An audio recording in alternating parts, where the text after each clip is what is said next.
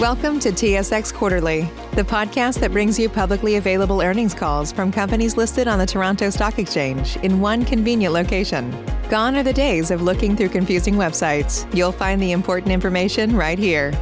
Enjoy the call.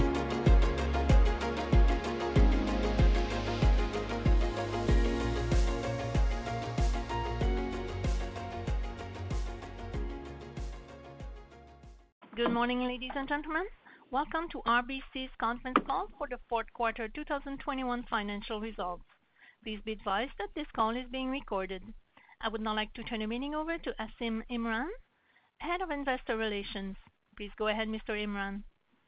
Thank you, and good morning, everyone. Speaking today will be Dave McKay, President and Chief Executive Officer, Nadine Ahn, Chief Financial Officer, and Graham Hepworth, Chief Risk Officer. Also joining us today for your questions, Neil McLaughlin, Group Head, Personal and Commercial Banking, Doug Guzman, Group Head, Wealth Management, Insurance, and INTS, and Derek Nelner, Group Head, Capital Markets. As noted on slide 1, our comments may contain forward-looking statements, which involve assumptions and have inherent risks and uncertainties. Actual results could differ materially. I would also remind listeners that the bank assesses its performance on a reported and adjusted basis, and considers both to be useful in assessing underlying business performance. To give everyone a chance to ask questions, we ask that you limit your questions and then re-queue. With that, I'll turn it over to Dave. Thank you, Asim, and congratulations on your recent appointment to RBC's Head of Investor Relations. And good morning, everyone, and thank you for joining us today. This morning, we reported fourth quarter earnings of $3.9 billion. Our results include further releases of PCL on performing loans, primarily reflecting improvements in our macroeconomic and credit quality outlook. Pre-provision, pre-tax earnings of $4.8 billion were driven by robust client activity, driving fee-based revenue growth in Canadian banking, wealth management, and investment banking. In addition, Canadian banking and City National continue to generate strong volume growth. These factors were partly offset by a moderation in our global markets businesses, the continued impact of low interest rates, and higher expenses, largely due to variable compensation. As we continue to invest in our core businesses and strategies, we're committed to running our bank efficiently and driving improved productivity. Looking back, 2021 was a year that saw RBC stepping up for our clients and communities while supporting our employees. Across our core businesses, we saw robust client activity, and as a result, we delivered record revenue of nearly $50 billion.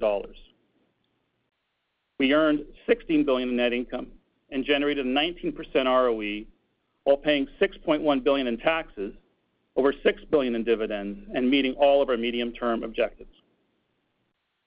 Also noteworthy was our strong double-digit growth in book value per share, highlighting our ability to compound the value of our business while maintaining the quality and risk appetite of the RBC franchise. We ended a strong year with a record CET1 ratio of 13.7%, up 120 basis points, with CET1 capital up $7.5 billion from last year. As we turn our focus to 2022, from a macro perspective, we continue to see a strong recovery, with consumer spending almost 20% above 2019 levels, increased mobility in society, and corporate management teams actively pursuing growth opportunities. At the same time, we recognize our significant challenges, including supply-demand imbalances, disrupting supply chains, and various parts of the economy, including labor, housing, and energy markets. These factors are driving uncertainty and adding to inflation risk, which we are closely monitoring. While higher interest rates could add some drag to economic growth, we do not see material credit concerns given excess client liquidity, strong underwriting, including testing for higher rates. As Nadine will speak to later, we are well positioned to benefit from rising interest rates given our leading Canadian deposit franchise and the asset-sensitive nature of U.S. wealth management's balance sheet. To highlight the potential benefit over time, the impact of lower interest rates reduced our revenue by approximately $1 billion in each of the last 2 years, the majority in Canadian banking and U.S. wealth management, including City National. Additionally, we are poised to benefit from the deployment of unprecedented buildup of liquidity that we expect Canadians will use for a better tomorrow, whether that is to buy a home, increase discretionary spending, or invest in financial markets. Within this context, let me expand how our momentum and ability to create value for clients, along with our premium franchises, position RBC to succeed heading into 2022 and beyond. Our strong balance sheet gives us flexibility to continue supporting our growth momentum and strategic initiatives, in addition to driving increasing shareholder returns. And this morning, we announced a 12-cent or 11% increase in our quarterly dividend, while also announcing our intention to repurchase up to 45 million common shares under a normal course issuer bid. We remain focused on driving premium organic growth, including expanding our market-leading position in Canada. We see growth opportunities in each of our Canadian businesses, and our results this year reflect the value we create for our clients.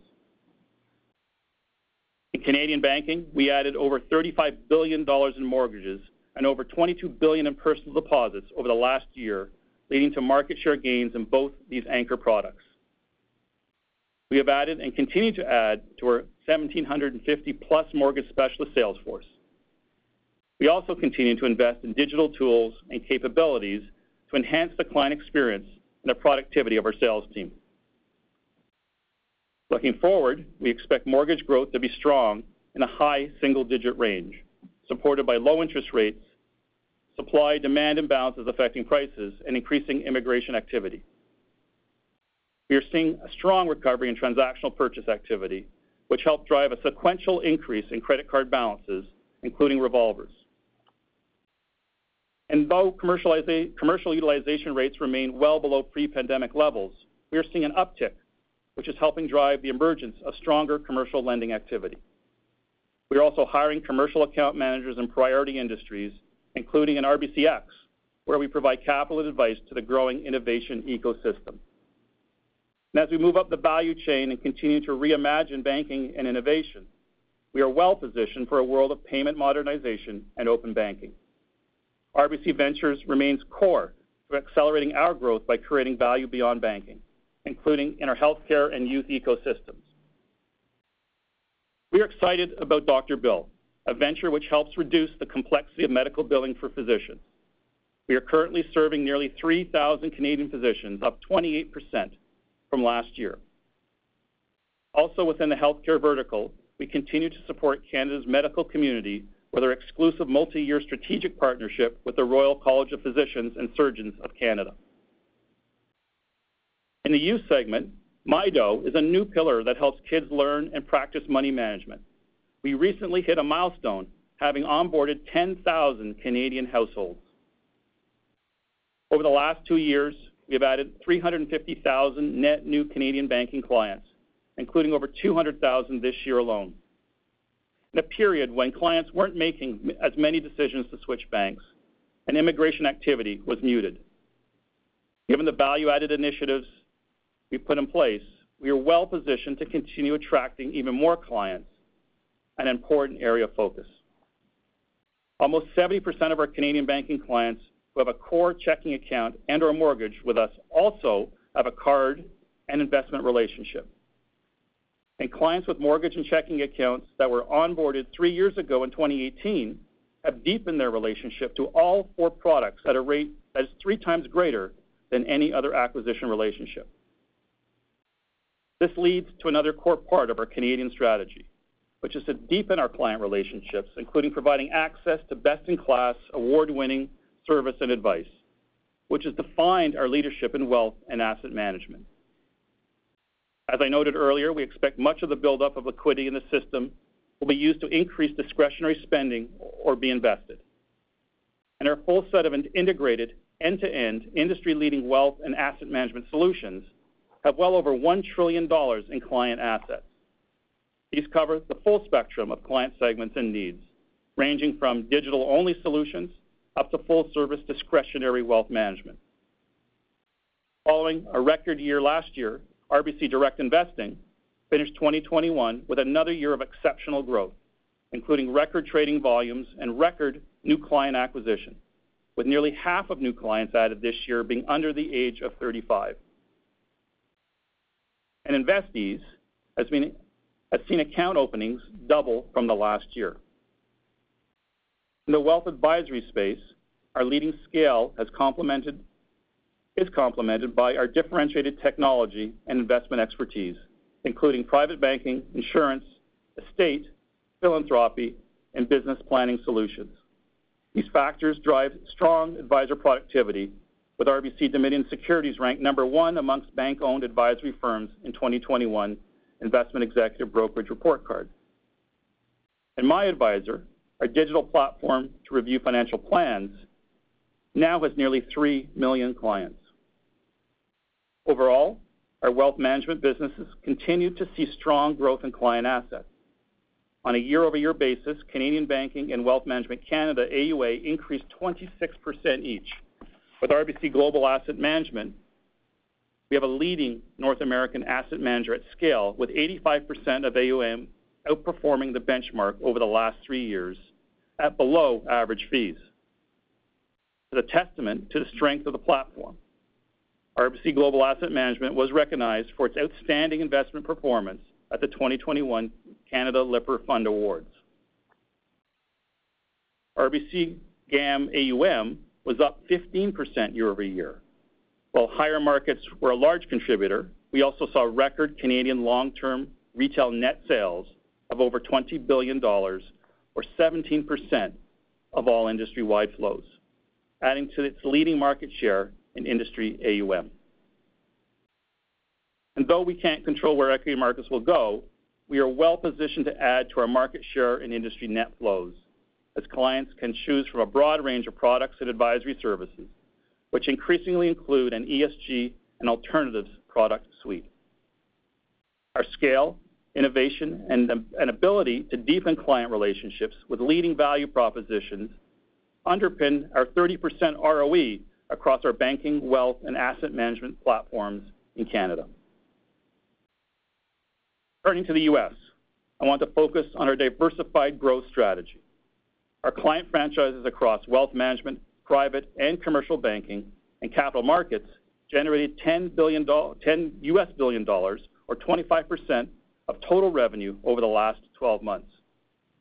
Our U.S. capital markets franchise, our largest U.S. business, had yet another great quarter as we reported strong investment banking revenue on higher M&A advisory and loan syndication activity.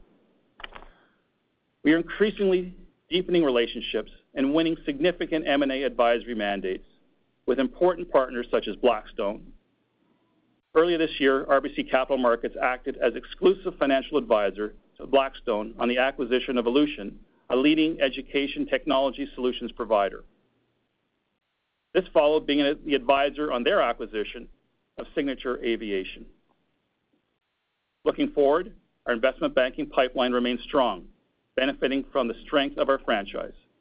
Our goal is to be a top 10 global investment bank while maintaining our position as a clear leader in Canada.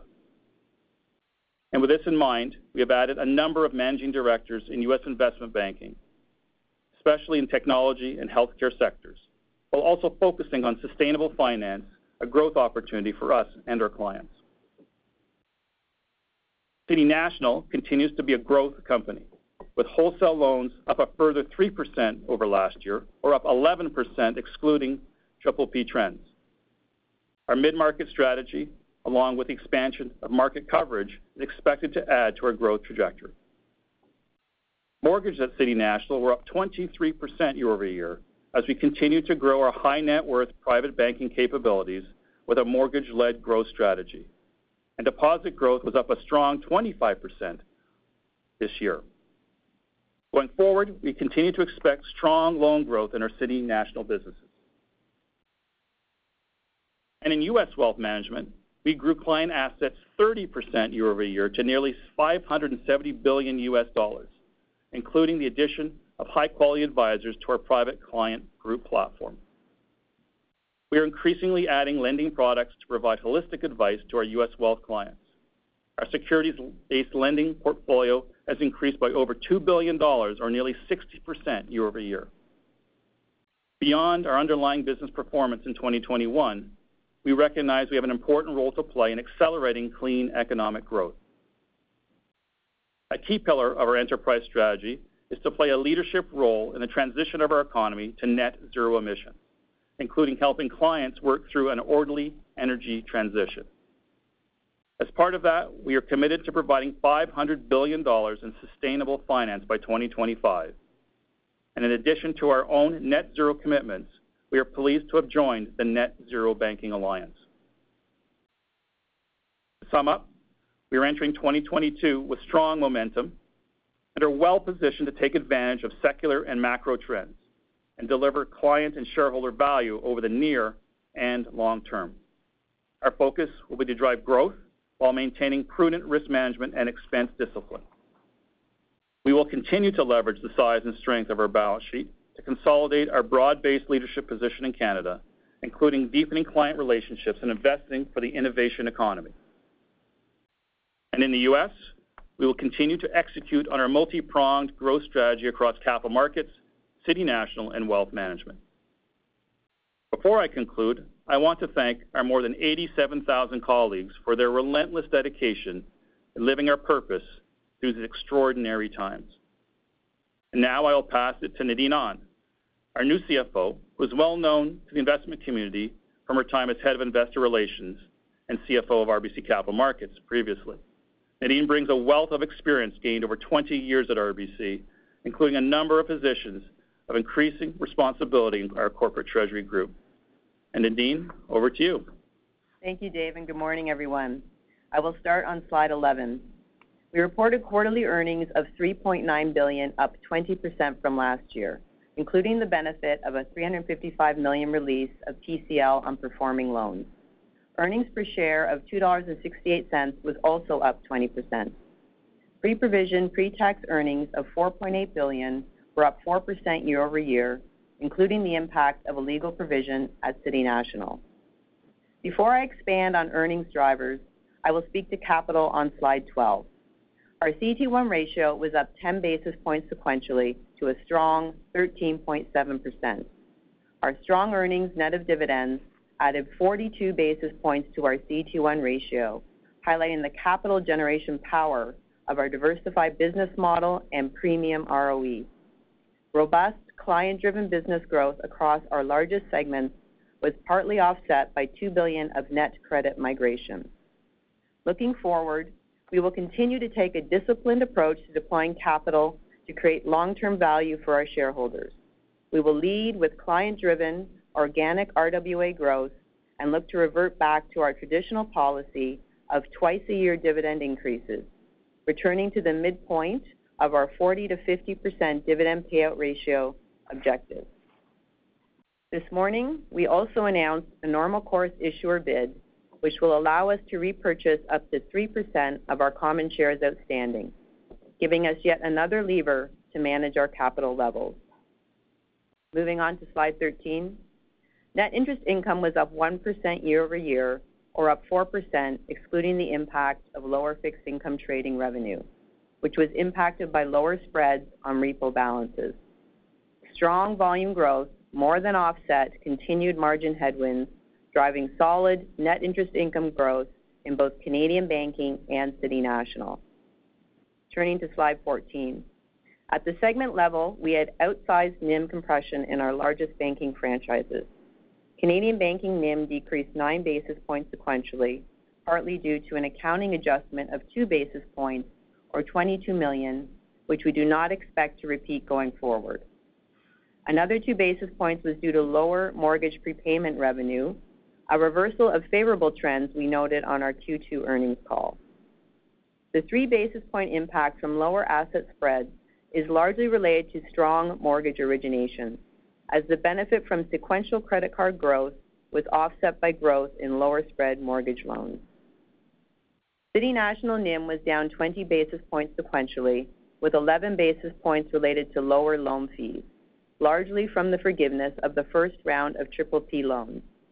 Another 7 basis points was due to lower loan-to-deposit ratio trends, as deposit growth continued to outpace strong loan growth.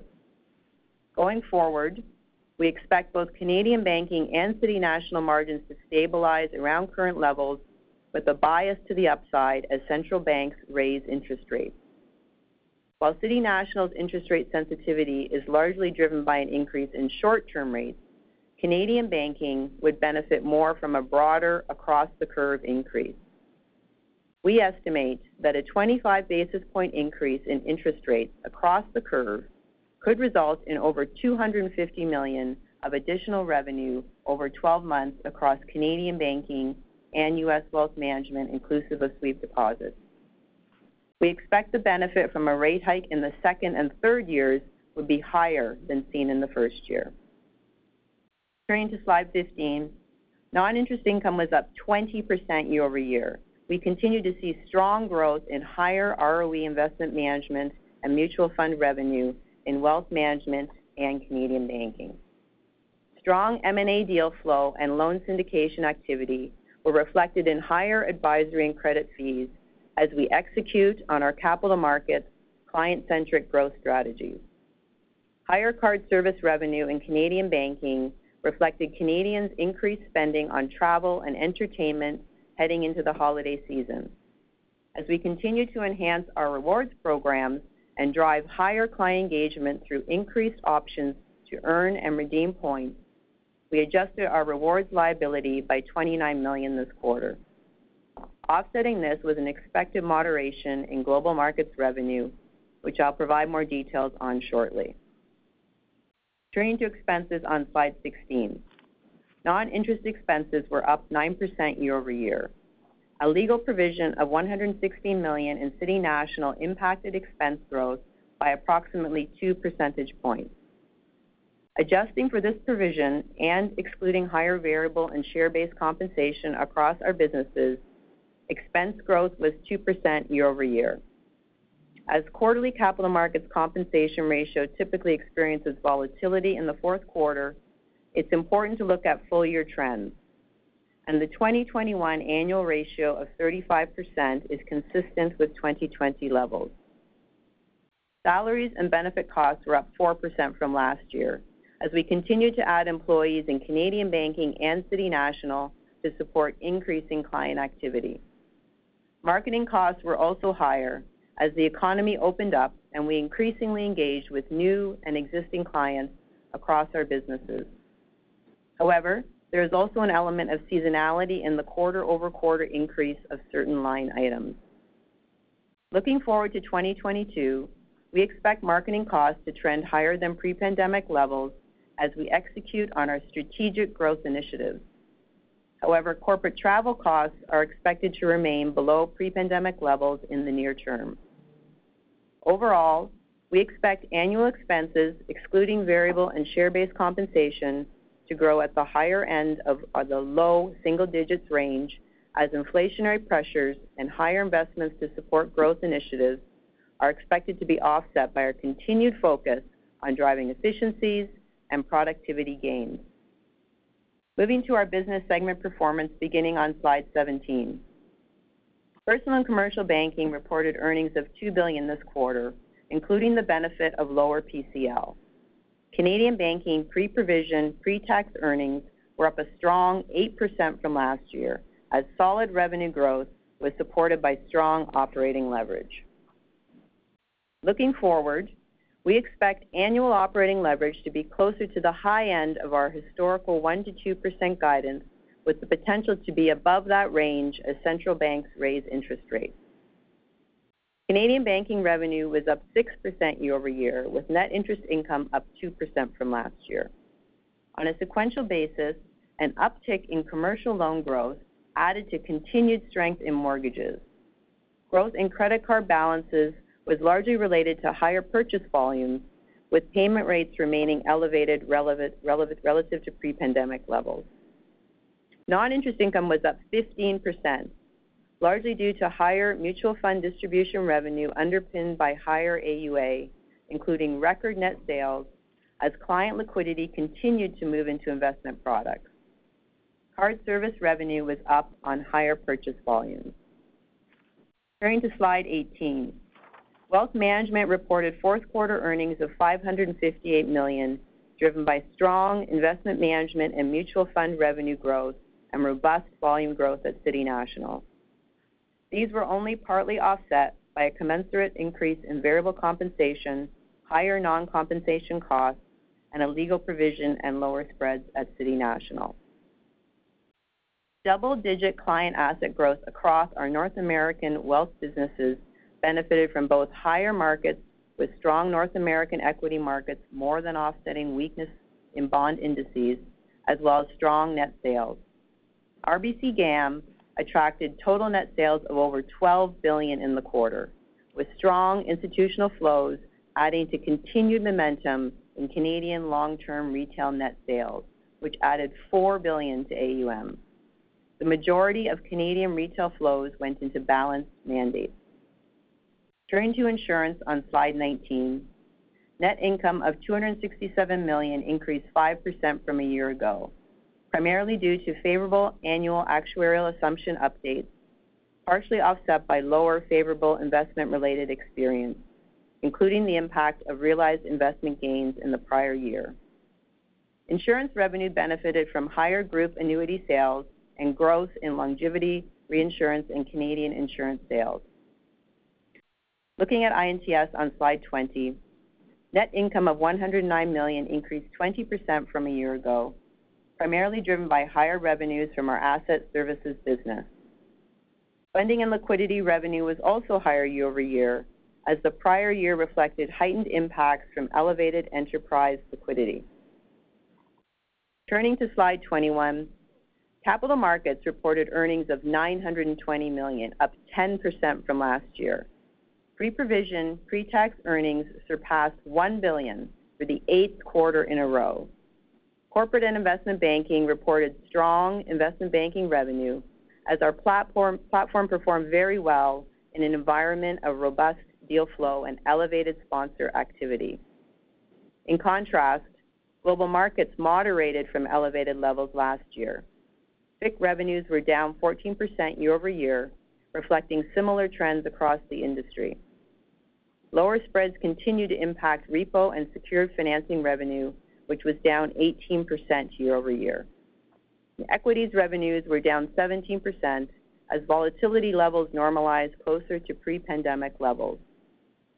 To conclude, we continue to drive strong growth in volumes and client assets and are well positioned to benefit from higher interest rates. And while we look to accelerate our growth momentum, we remain focused on expense management and effectively deploying capital to continue delivering value for our shareholders. With that, I'll turn it over to Graham. Great, and thank you, Nadine, and good morning to everyone. So starting on slide 23, allowance for credit losses on loans of $4.4 billion is down $1.7 billion from its peak in Q4 of last year, reflecting the ongoing improvements in our macroeconomic outlook and the credit quality of our portfolio that Dave noted earlier. In 2021, we released over 50% of the pandemic-related reserves on performing loans built in 2020. The releases this quarter were primarily in our commercial, personal lending, and cards portfolios in Canadian banking, reflecting further improvements in our macroeconomic outlook and the credit quality of those specific portfolios.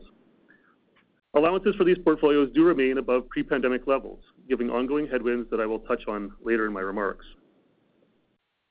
Turning to slide 24, our gross impaired loans of $2.3 billion were down $253 million, or 4 basis points during the quarter.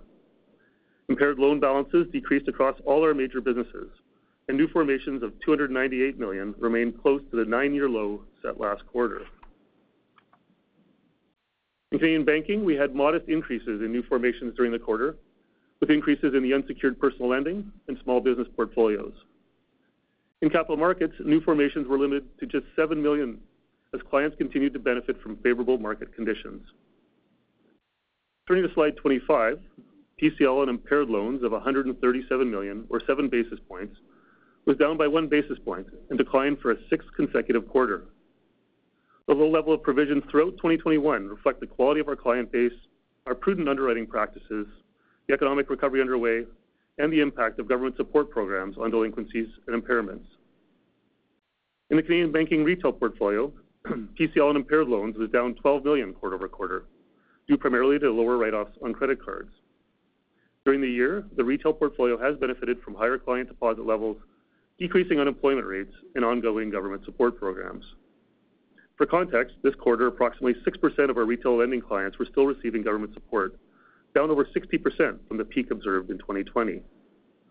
In the Canadian banking commercial portfolio, PCL on impaired loans was down $3 million quarter-over-quarter. Provisions taken this quarter continue to be primarily in sectors impacted by COVID-19. However, the portfolio overall continues to see low and stable delinquency rates, net credit upgrades, and reductions in credit watch list exposure. In capital markets, we had a net recovery on impaired loans for the third consecutive quarter. This portfolio is not materially impacted by government support programs and has benefited from a constructive operating environment and strong market liquidity. And finally, in wealth management, PCL on impaired loans increased $14 million quarter-over-quarter. During the quarter, we took additional provisions on a loan written off in the information technology sector at City National. Overall, we continue to be pleased with the positive trends in our loan portfolio, supported by favorable market conditions. While many individuals and businesses have weathered the worst of the pandemic, a number of headwinds remain, as Dave noted. Rising and persistent COVID-19 cases and the prospect of new variants create the potential for continuation or resumption of COVID-19 related containment measures. Inflationary pressures may also impact our clients through increasing costs driven by supply chain disruptions and labor shortages, and through increases in interest rates. We have incorporated many of these risks into our provisioning scenarios, which leaves us comfortable with our current levels of allowances. Looking forward, we do expect our PCL ratio and impaired loans to trend back toward long-term averages over time. In addition to the headwinds I've already noted, the wind down of government support now underway will also impact both our commercial and retail clients. Though the full impact will take time to materialize due to the strong levels of liquidity, savings, and job demand currently in place. Additionally, we have seen strong recoveries on impaired loans over the past few quarters, which we do not expect to persist given the low levels of impaired loans now remaining. That said, as I noted for a number of quarters, we expect to be able to draw down on the existing allowance on performing loans such that our total PCL across all stages will remain below long-term averages. Importantly, we remain steadfast in our commitment to supporting our clients and delivering advice, products, and insight to help them navigate the evolving macroeconomic and operating environment. With that, operator, let's open the lines for Q&A. Thank you. We will now take questions from the telephone lines. If you have a question and you are using a speakerphone, please lift your handset before making your selection. If you have a question, please press star 1 on your device's keypad. You may cancel your question at any time by pressing star 2. Please press star 1 at this time if you have a question.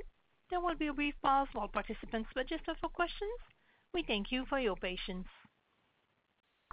Our first question is from John Aiken from Barclays. Please go ahead. Good morning. Wanted to start off on capital markets. Derek, we saw an exceptionally strong year, but as the second half evolved, we saw revenues trailing off a little bit, and the revenues in the quarter were one of the lowest over the last 8 quarters. Was there anything in the quarter you'd highlight as unusual, either positive or negative? And is this a run rate you're looking for in terms of 2022, or can we get the revenues a little bit higher from here? Sure. Thank you for the question. I think I'll address it in 2 parts. First, looking at Q4, I think overall we feel it was quite a solid quarter. As Nadine reviewed, we had very strong activity on the investment banking side, both in M&A and in loan syndications, and we see that level of activity continuing, and our pipeline heading into next year continues to feel very healthy. Obviously, the one area where we saw a slowdown in revenue was in the markets business, and I would say that there were a couple of things driving that. One is just the ongoing normalization we've seen in client activity and volatility that we saw in markets in Q4. Now that's obviously picked up as we've come into the fall again, but it was a little more tepid as we went through the summer. Second, when you're comparing over the last 8 quarters, recall, obviously, Q4 tends to be seasonally slower just given August and the summertime lull in activity that we tend to see. So we certainly would not look at Q4 as indicative of where we see normalized quarters going. I think the third item I would say is, we were quite careful managing risk coming into the fall. It was uncertain on what COVID and dynamics would bring as kids return to school and communities continue to reopen. So I think we came in with a cautious risk mindset, and you saw that in some of our VAR metrics and no trading losses in the quarter. Obviously the return in the fall turned out to be pretty smooth, and markets stayed very, very robust. And so, in hindsight, were we a little cautious on risk? Possible, but I think it was probably a prudent way to approach it given what we were facing at the time. If I then turn to the outlook going forward, we do, as we've communicated, see normalization in markets, but we think that our run rate will settle above pre-pandemic levels. And, if I look at pre-tax, pre-provision earnings, pre-pandemic, we were generally running in the $800 to $850 million a quarter range. As we saw the elevated client activity throughout the pandemic, that was more in the $1.1 to $1.2 billion range. And as Nadine highlighted, we've now had 8 consecutive quarters over $1 billion. Importantly, that does include the first quarter of 2020, which was before the impact of the pandemic, which was our first quarter through that $1 billion mark. And so that is certainly an area we're focused on. And while we see things normalizing, our objective would be to try to keep that run rate above the $1 billion level in terms of pre-tax, pre-provision. Great. Thanks for the color, Derek. I'll requeue. Thank you. Our following question is from Ebrahim Poonawala from Bank of America. Please go ahead. Good morning. I guess just a question, Dave. As we think about capital allocation, I think that's going to be a big deal in terms of just some of the decisions you will be making. Talk to us in terms of when we think about the CET1 north of 13.5, beyond funding for organic growth, the announcements you made this morning, how do you think about inorganic growth? Last quarter you talked about strategic partnerships for asset generation. Would love to hear your thoughts around asset management, wealth management, distribution, if there might be opportunities there where you could deploy some of this excess capital. Yeah, I think you covered part of my answer in your question, so you're on all the right themes. But I think one of the things we're trying to highlight in our comments this morning is that more capital-intensive, higher return growth opportunities are starting to present themselves in credit cards and commercial lending in Canada. Certainly our mid-market corporate strategy in the U.S., capital markets, corporate banking. We're looking to put more balance sheet out there. And again, as you said, we have very strong organic capital generation ability that will fund the majority of that. But we do expect to see really good RWA growth as our clients start using their balance sheet and our balance sheet to a greater degree. That's obviously the primary use is organic growth. As far as inorganic, to your question, you're starting to see a number of our ventures take flight. We highlighted 2 more ventures to you today. Dr. Bill, partly through inorganic acquisition, looking to build out the healthcare vertical. It's been, with the partnership with the College of Physicians, it's been a fantastic partnership, up 28%, as you heard. So we're going to look to continue to build out that vertical. We introduced Mido today, which is in the family finance vertical, incredibly exciting opportunity. If you see some of the similar capabilities in the U.S., would there be an opportunity there to kind of build out that early stage client pipeline and to bring clients into the organization in very different ways than we have historically? So again, as part of future-proof in the organization, we are looking to make acquisitions in those verticals, in addition to the small business vertical that we've talked about, the mortgage vertical, as we look at OJO and building out our ability to help clients find homes and close homes. So all of those capabilities will present opportunities north and south of the border for us to grow acquisitions. That'll generally be fairly small, I would think. It's better to get these acquisitions early stage than pay significant goodwill in later stage. I think the few other firms that are pursuing this strategy, not that many, were distinct in this strategy.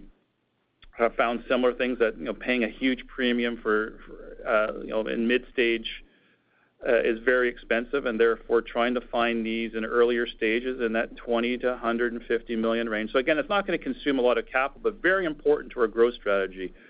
The other place we can deploy capital is we've got 4 major ventures that we need to scale, and we have an aggressive plan to scale nationally ventures like Owner that we've talked to you over the last couple quarters we're very excited about. In our Dr. Bill we talked about today, Ojo on the home side. So again, we can deploy capital now into scaling those ventures. So that's a whole growth segment that we'll need, and we'll see more capital as we try to really build significant momentum into capabilities that have proven a very strong client reaction to. So we've managed these ventures, we've built them, we've tweaked them, we pivoted to where we found a customer market fit.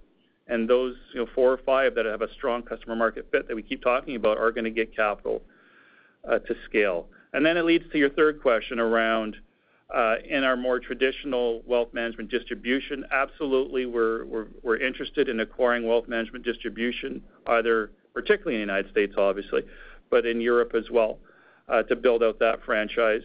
We're looking for quality platforms, and therefore we're being prudent, and we're thinking about the value and the dilution to the shareholder at the same time, because we have the ability to grow these organically at the same time. So again, it comes back to real discipline around we have to create shareholder value, and we're very conscious of the dilution.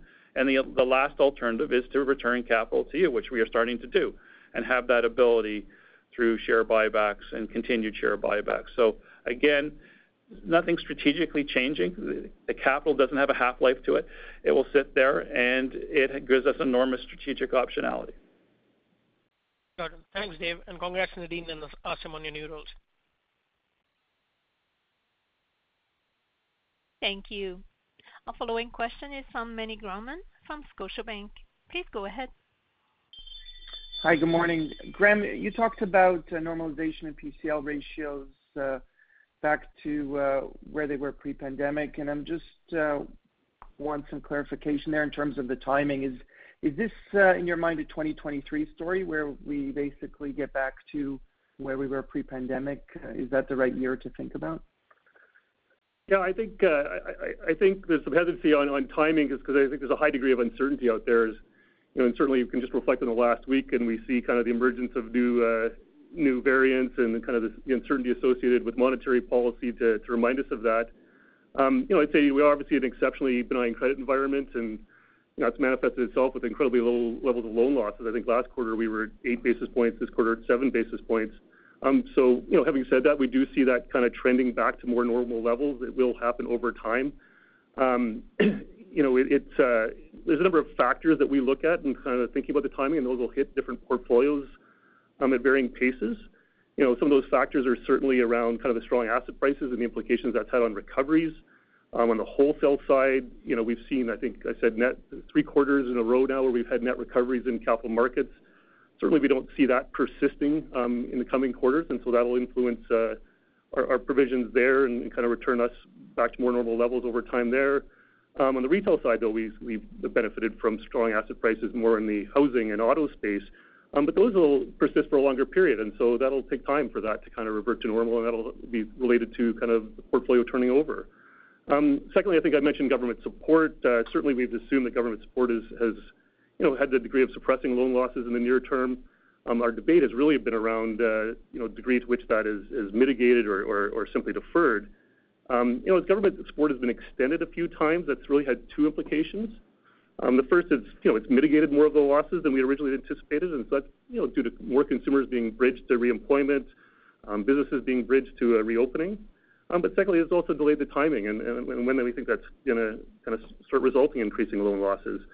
I think we're on a more definitive path now on the government support winding down. Certainly we're seeing that on the consumer side, and I think the small business is going to happen over the coming months.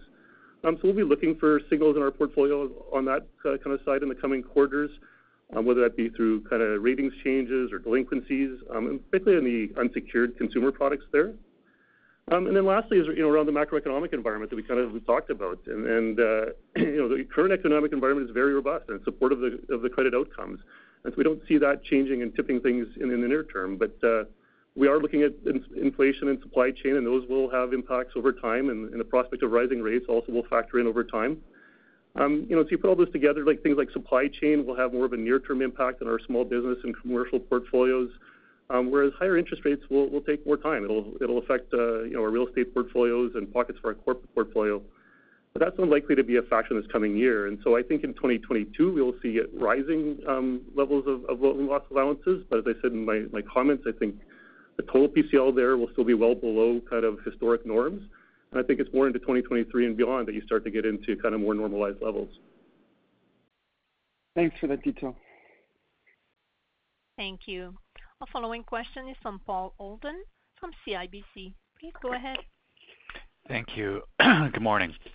I want to ask you a broad question around inflation and related risks. Now, you've already addressed sort of your expectation for operating expense growth, and you've talked about expectations for central bank rate tightening in response to higher inflation. But I wonder if there's any kind of other impacts, whether negative or positive, that we should be thinking about in terms of bank earnings in a higher inflationary environment.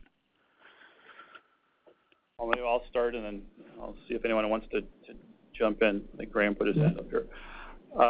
Certainly an inflationary environment helps our asset growth, helps the economy grow, right? So as you think about asset inflation, if it's healthy and under a normalized channel, not excessive, then you don't build a bubble, and that can be supportive of overall balance sheet growth and profitability growth from that perspective.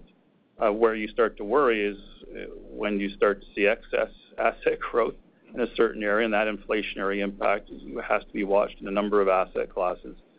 And then you worry about it from obviously your customers' cost management and their margins and their ability to maintain healthy kind of debt coverage ratios. So we do worry about it from a risk perspective. Maybe Graham will touch on that. So there's a positive and negative, and that's why as a bank you have to watch these things carefully on the asset and CPI side and what impact they're having. And we'll get a look into that increasingly with the the quarterly numbers that we see from our clients and their income statements and balance sheets. So those, off the top of my head, those are two areas that we certainly talk about as a team.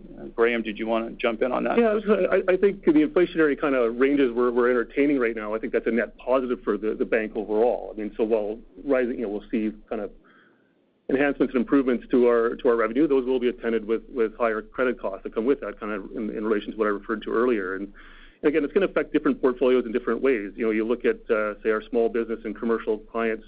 They're more price takers than price makers. They're going to have less supplier flexibility, and so they're going to see a higher implication towards our credit costs, and that's kind of referring back to the comments I made earlier around our forecast going forward. This will ultimately translate into higher interest rates as well. But as I said, that'll take a much longer time to really translate into our credit costs. When you look at our fixed rate portfolios, it's going to, those rates are locked in, and it'll be when we get to those points of refinancing, and those are kind of more measured in years than they are in months and quarters in terms of the implications there. So different portfolios will see that and absorb that in different ways. The corporate portfolio is probably more resilient again, because again they have better ability to pass on their inflationary costs, more resiliency in their operations. So we look at those implications in different portfolios across the board, but overall it will over time contribute to the rising kind of loan loss costs. And then just quickly, can you tell us what your inflation range expectations are? Well, I think we have a number of scenarios that we analyze, and each of those scenarios is going to have slightly different assumptions embedded in it. We look at the different ranges for kind of extreme purposes and capital resiliency, so I'm not sure there's a single answer we'd give you on that, but really look at a wide range as we think about both capital and earnings on that front. Okay, thanks. I'll leave it there. Thank you. Thank you. The following question is from Doug Young from Desjardins Capital Markets. Please go ahead. Hi, good morning. Just looking at the wealth management division, I mean, pre-tax, pre-provision earnings, I've got up 3% if I exclude the legal provision. It doesn't really match with what we're seeing in the asset growth. And I guess my question is there any other unusual items? And I guess where I'm going is, I know there's several segments in here, Canadian asset management, wealth management, CNB. I'm just hoping you can provide maybe some perspective on what you're seeing pre-tax, pre-provision wise, because I think there's probably some good news stories on the asset management side that may be overshadowed by some just near-term pressure in CNB, City National Bank. And I guess this isn't maybe a question, but a statement. It would be helpful to have City National Bank removed from the wealth division Because I do think sometimes it clouds it out. So just hoping to get some color on that. Thanks. It's Nadine. I'll start, and thanks for your advice on the segmentation. Appreciate that. Just as it relates to the U.S., I'll start with U.S. wealth management. And you're right, there are a couple of elements in there. And so we spoke about the strength on the wealth management side, particularly in Canada and the U.S. with the high growth in the AUA. So there, obviously, with that business, you do have the variable compensation that scales with it. So very strong margin there, and we have been adding a lot of advisors in order to generate that growth on the AUA side. So I would say that's a strong momentum in that business going forward from a PPPT perspective. When you look at City National, we spoke a bit around the margin compression that we saw, but if you look at what some of the drivers were related to that, the PPP loans in particular, which we expect that to taper off going into next year, so that will no longer be a headwind. And then as we look at the mix, we've seen a lot of strong asset generation, but that deposit level has still been quite high. And so that loan to deposit mix ratio has put some pressure on margins. But then as we start to see rates increase, particularly next year, you'll start to see that margin expansion as it relates to City National. On the cost base there, we have grown that bank a lot, and so we do have to invest in our infrastructure in order to support that.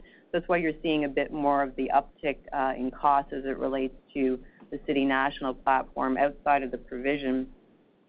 I would say going forward, though, given the expectation around some of those changes as it relates to the stabilization of the NIM, that we do expect strong operating leverage overall in that business segment. Maybe I'll turn it over to Doug if he wants to speak about the... Yeah, sure. I think the hypothesis in the question is a very good one. So if you looked at the core Canadian larger franchises of Global Asset Management and Wealth Management Canada, a couple things that are probably not obvious. So there are some compensation true-ups in the quarter.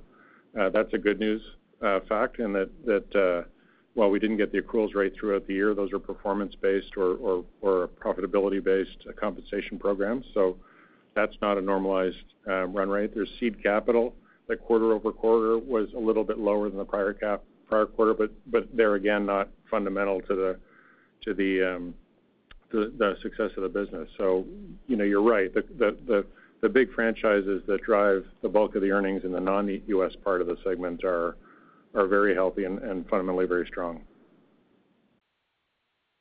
Great. Thank you. Thank you. Our following question is from Gabriel Dechaine from National Bank Financial. Please go ahead. Good morning. Just a follow-up for Derek on the capital markets outlook. I get some of the indications there, but do you think earnings growth and PTPP growth in your segment can be positive in the coming year? And then a separate question, Dave, Nadine. Dave, in your opening remarks, you talked about paying $6 billion of taxes in this past fiscal year. Makes me think about the Liberal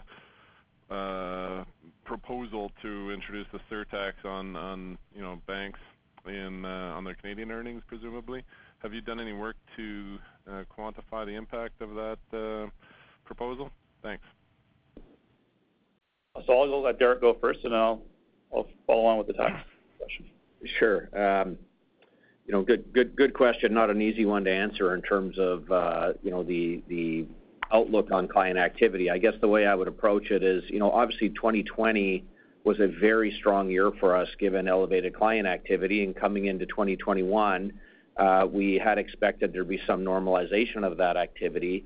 It probably didn't normalize as much as we feared, and so we had to construct the backdrop for this year, and you saw that result in 3% growth in revenue and 5% growth in pre-tax, pre-provision for 2021 off of what was, a prior high watermark in 2020. So notwithstanding, some expectation of normalization, we did manage to drive strong revenue, pre-tax, pre-provision growth, and then obviously very strong NIAT on the back of the PCL recovery. So I think as we now look forward to 2022, it's a little bit of a similar situation.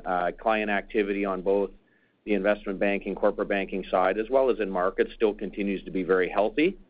We see that continuing right now, and against that backdrop, I think we feel quite good about our pipeline and level of activity. But what's obviously difficult to predict is, particularly building off of some of Graham's points, as we see dynamics around variance and changes in monetary policy and inflationary pressures and how policymakers may react to that, it's difficult to predict what the capital markets environment will look like for the full year. So, certainly our objective is to continue to drive growth, but it will be somewhat dependent on the market backdrop and level of client volumes. Well, are expenses a lever, though, that you can't pull because you would have, a lot of investment banks would have expanded staffing levels in the past year or two? Yeah, no, certainly, certainly costs is something we'll continue to keep a close eye on. And, a large component of our costs are compensation, which are linked to performance of the business. So that does give us a natural lever that if for some reason activity slows and revenue slows, there will be an offset in compensation expenses. More broadly, we are still very focused on broader productivity and efficiency initiatives. And, two items that we do feel very good about exiting this year. We did manage to bring our, even though we had great results in 2020, we managed to bring our efficiency ratio down by almost another 100 basis points this year and continue to drive positive operating leverage in 2021. And so, obviously our clear objective is to drive the client volumes, but we will manage our NIE closely to try to ensure we continue to drive strong productivity and positive operating leverage. Thank you. And maybe a quick high-level comment on the overall bank tax environment. I think from a macro perspective, the most important thing that we have to think about as a country is we need to attract capital.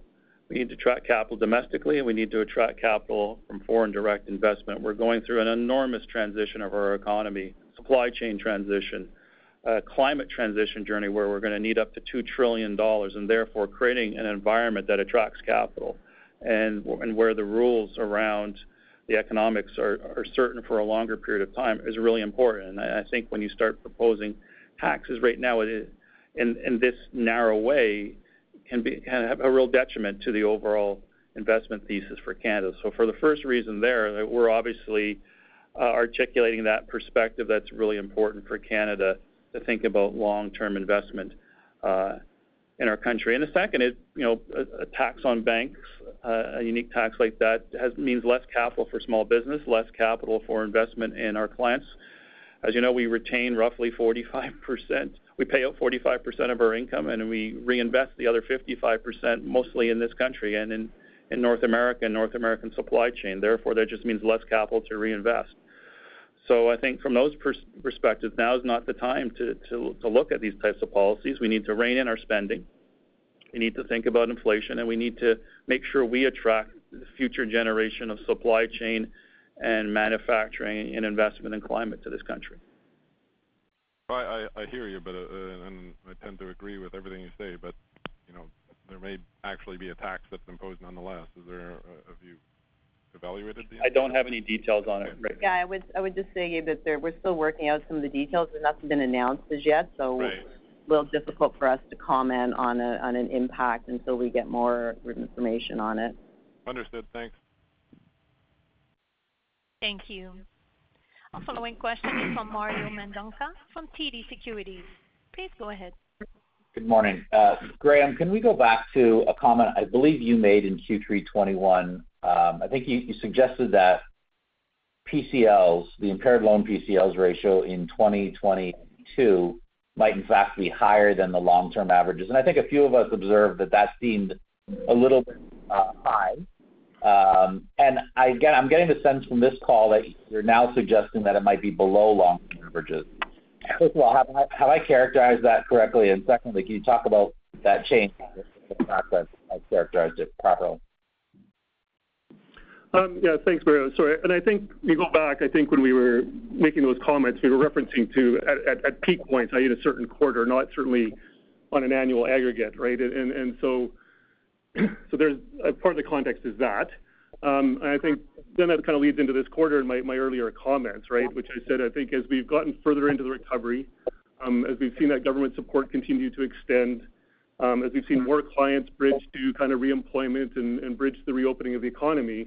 Again, those all factor into our comfort and confidence that more of those loan losses that we think had been suppressed have actually ultimately been mitigated and not just simply deferred to a later date. Again, there's a lot of uncertainty out there, and so as my comments earlier, the timing on kind of when we kind of get back to those more normalized levels is still uncertain. And it's going to vary by portfolio. And I kind of went through the factors as to how, the retail portfolios will be impacted by different factors in some of our wholesale portfolios. That some of these effects will take longer to kick in, such as rising interest rates. But that's just to give you a little bit more color, I think, on kind of how we're thinking about it in our commentary now this quarter versus in the comments we provided last quarter. So to make sure I understand the comments you're providing this quarter, then you're suggesting that in 2022, the impaired loan ratio will probably be a little lower than what we've seen in prior years or long-term averages, and that perhaps by 2023 it starts to normalize. Is that have I characterized you correctly there?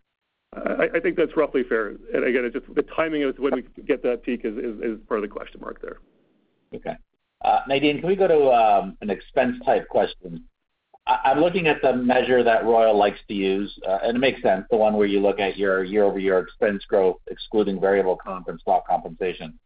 And that number had been declining fairly consistently year-over-year for some time now. And I imagine some of that was COVID-related. And then this quarter, of course, it sort of moves higher, and materially so. Can you talk about what was it about this quarter that caused that measure to really reverse course? It had been trending down, and then it really reverses course, specifically in Q4. Can you speak to that? Sure. Thank you, Mario. In terms of a couple of things I would comment on, we mentioned in my remarks around the marketing costs, and part of that would be seasonal, but part of that also is just from a Canadian banking perspective, really starting to ramp up on our marketing, as you would have seen probably through the summer and into the fall. In addition to that, we have seen, we have been increasing our headcount overall, and as that starts to pull through in terms of a run rate. So that is something that, as we talk about the growth we've been generating around our strong volumes, that was a bit of an inflation pressure, but going forward, we look to see that we will have continued growth on the top line in order to support that increase in staff costs. In terms of technology as well, this is one area that we continue to invest. We've been investing through the pandemic. I would say that what we're focusing on going forward really around those optimization and productivity and efficiency gains that I spoke to is how can we continue to make sure that we're finding opportunities to invest in our big franchises going forward and create that capacity with reductions in other areas that we can find some efficiency and productivity gains. So a bit of it, Mario, just in terms of some of it with seasonality, but also we are seeing that just some of the increase as it relates to some of our growth initiatives. But as I mentioned, with our low single-digit guidance, still we're looking to advance that into next year. For next year, maybe you may have answered that, and I may have missed it. Yeah, sorry, our guidance is still in low single digits, with potential with the inflation pressures moving it up a bit on the low single side. But positive operating leverage, is that fair? Correct, yes. Thank you. Thank you. Our following question is from Sohrab Movahedi from BMO. Please go ahead. Hey, thank you. I appreciate we've gone over the hour, so I appreciate you taking the call. Maybe just can I start there, Nadine, for a second? So call it around 4%, let's just say, expense growth, including inflation. You've talked about the positive operating leverage, and a number of times I think you made reference to higher rates. Can you tell us what is assumed in your budgeting process as far as rates increases next year? Sure thing. So, we've looked at it. We would have done it earlier in the fall. Would include probably 2 rates in Canada, which would have been probably mid-year and then towards the end of the year. And in the U.S., we didn't anticipate any rate hikes. So that would be the basis of the assumption when you're talking about positive operating leverage, for example, as far as the impact on your margins and spreads are concerned. Correct. Okay. And then if I can just clarify one thing with Neil. Neil, mortgage growth, can you talk to us a little bit about what mortgage spreads were like during the quarter, maybe throughout the quarter compared to prior periods?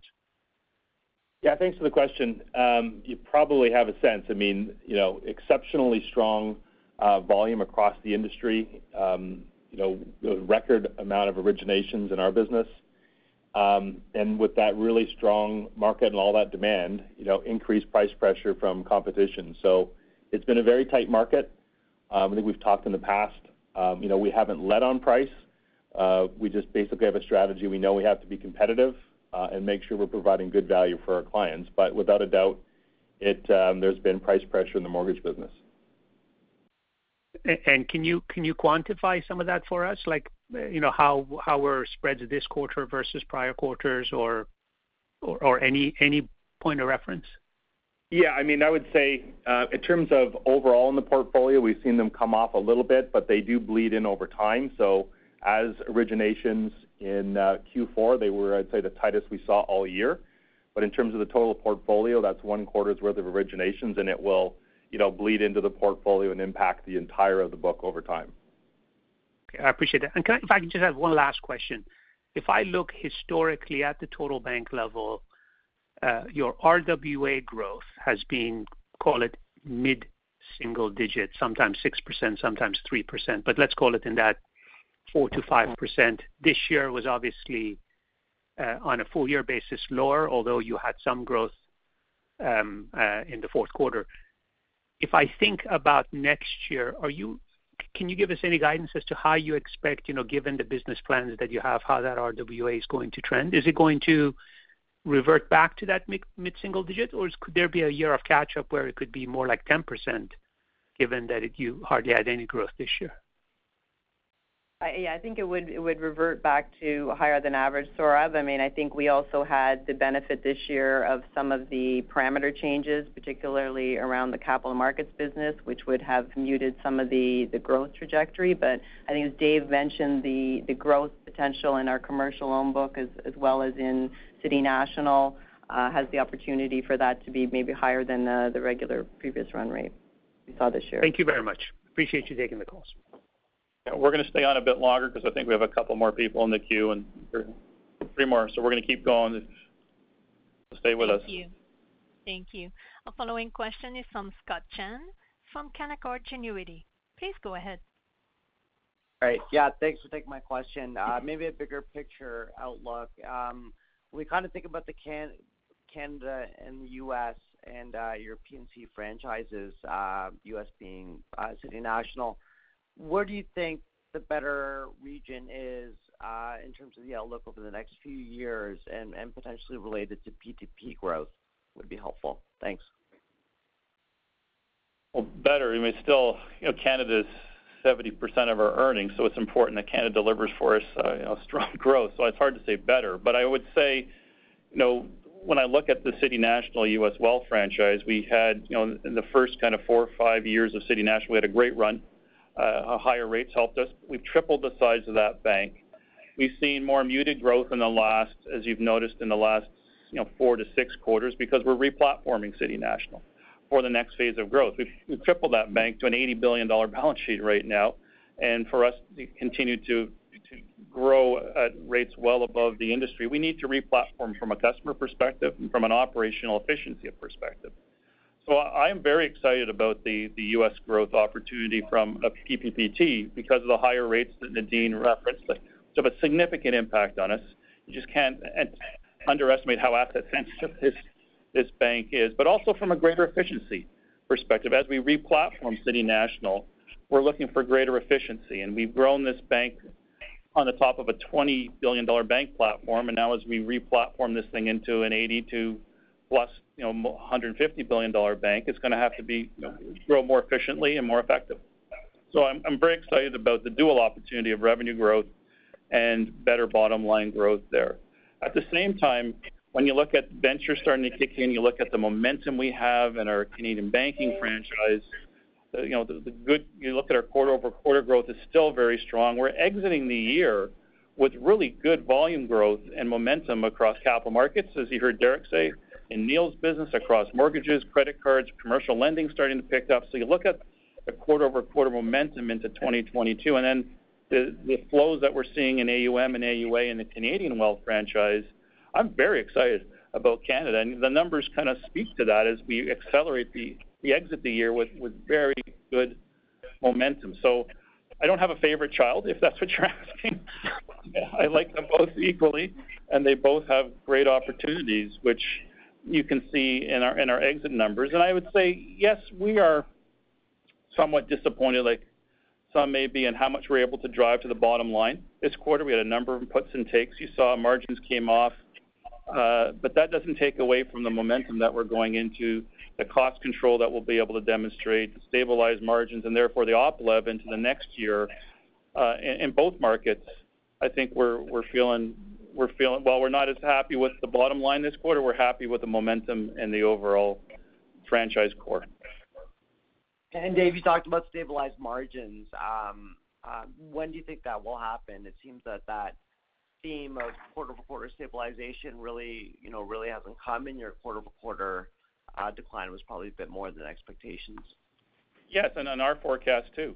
So yes, we do feel good about it. Nadine's going to jump in on kind of why we're more confident of the stabilization time frame. Yeah, maybe I'll just speak first to Canada to give you some perspective. So in terms of, you're right, we saw the decrease this quarter. There were a few one-offs, I would say, that we highlighted. But if we look at what's been happening with some of the rate increase that we've seen, in particular for Canadian banking, it's prominent in the long end. We look at the 2 and 5 year rates. We see that will start to price through. That takes a bit of time in terms of how it averages in against our deposit book. And then as we also start to see some of the expansion into some of the commercial mortgage, or as we start to see the revolve rates pick up in the credit card book, that will be positive. When I say stabilize, it's thinking about some of the headwinds that we've seen that relates to the mix around the mortgage book and at a lower spread, as well as some of the tailwinds we saw this year on the mortgage prepayment. So as those rates start to rise, you will see less of that revenue coming through from prepayments. That's where the stabilization really comes in. So the benefits we'll have, some of those one-time items are going to come back. And then in addition, as rates start to price through, that's when you're going to see the lift. All right. Thanks for your time. Okay. Thank you. Okay. Our following question is from Lemar Persaud from Cormark Securities. Please go ahead.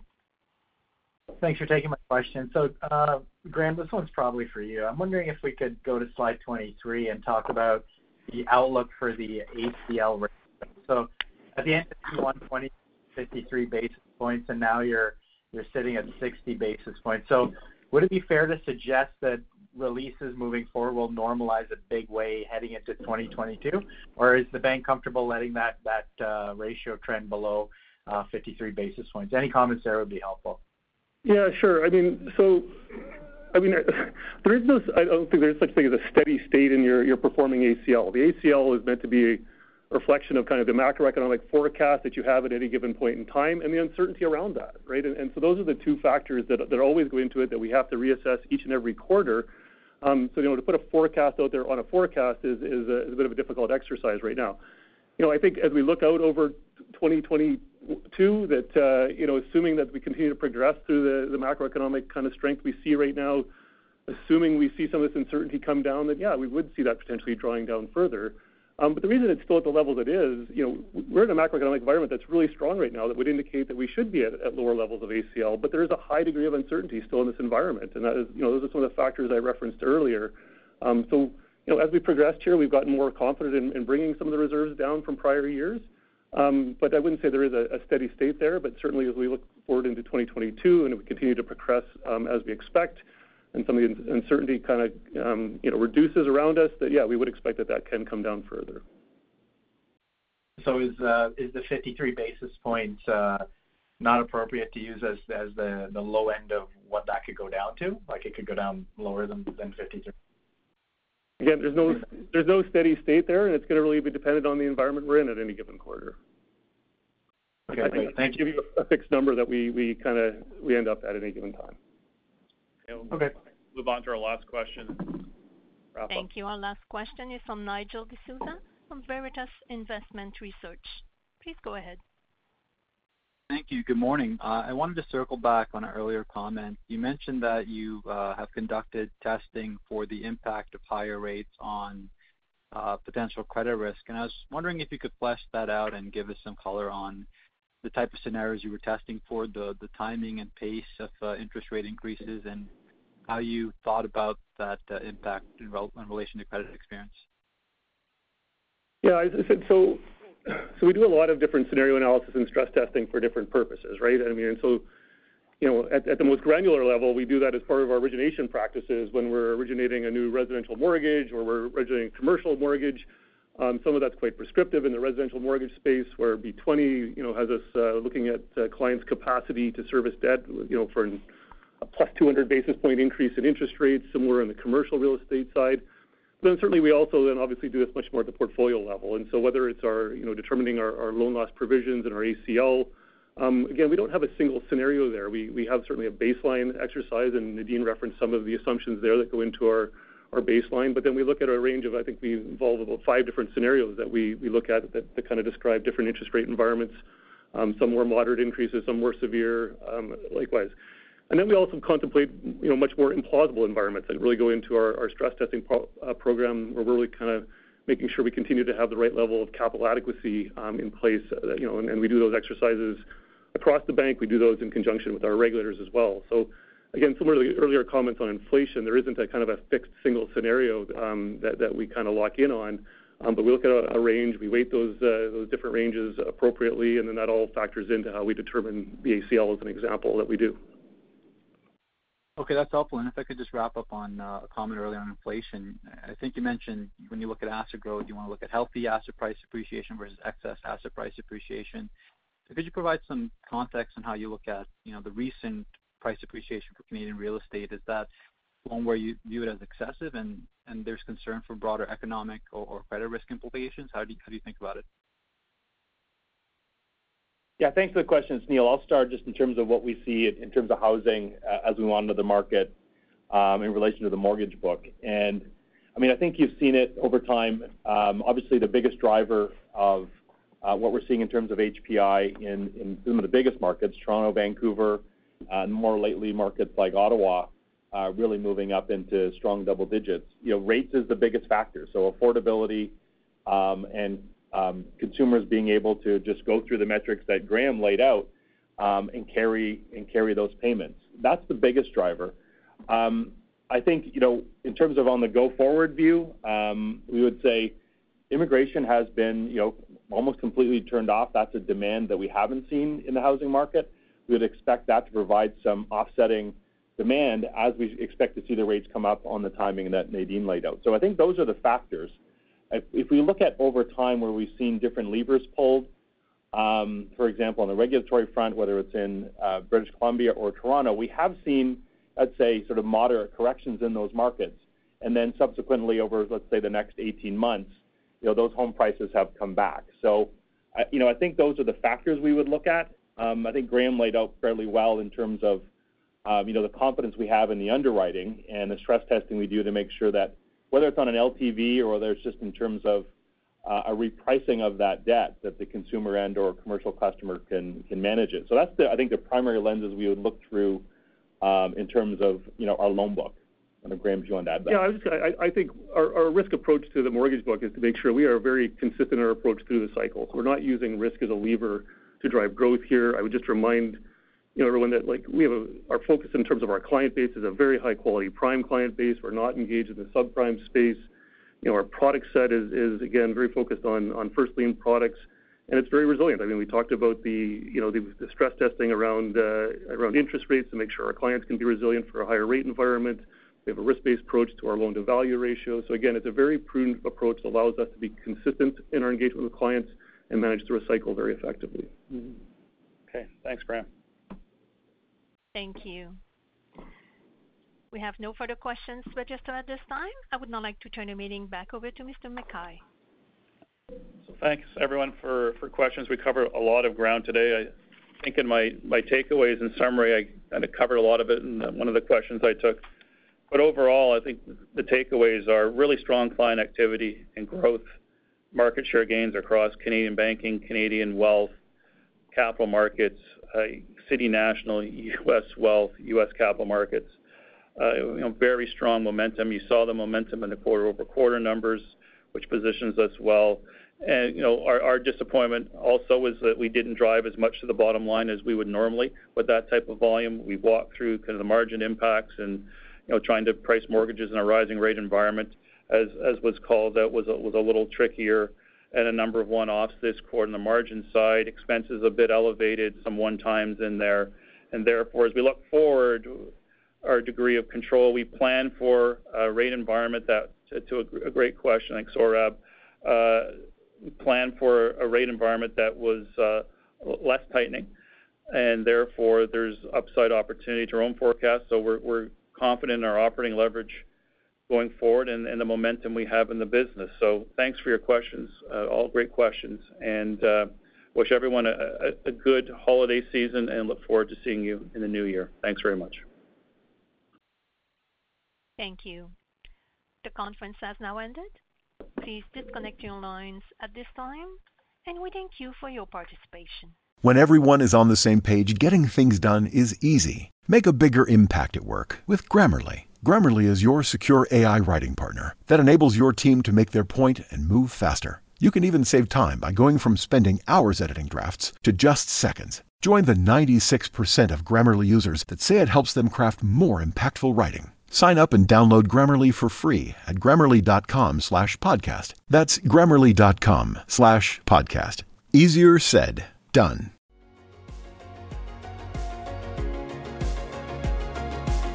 Thank you for listening to TSX Quarterly. If you enjoyed the cast, remember to leave a good rating. And remember, for any additional inquiries, please consult the company's investor relations section on their website. See you next time.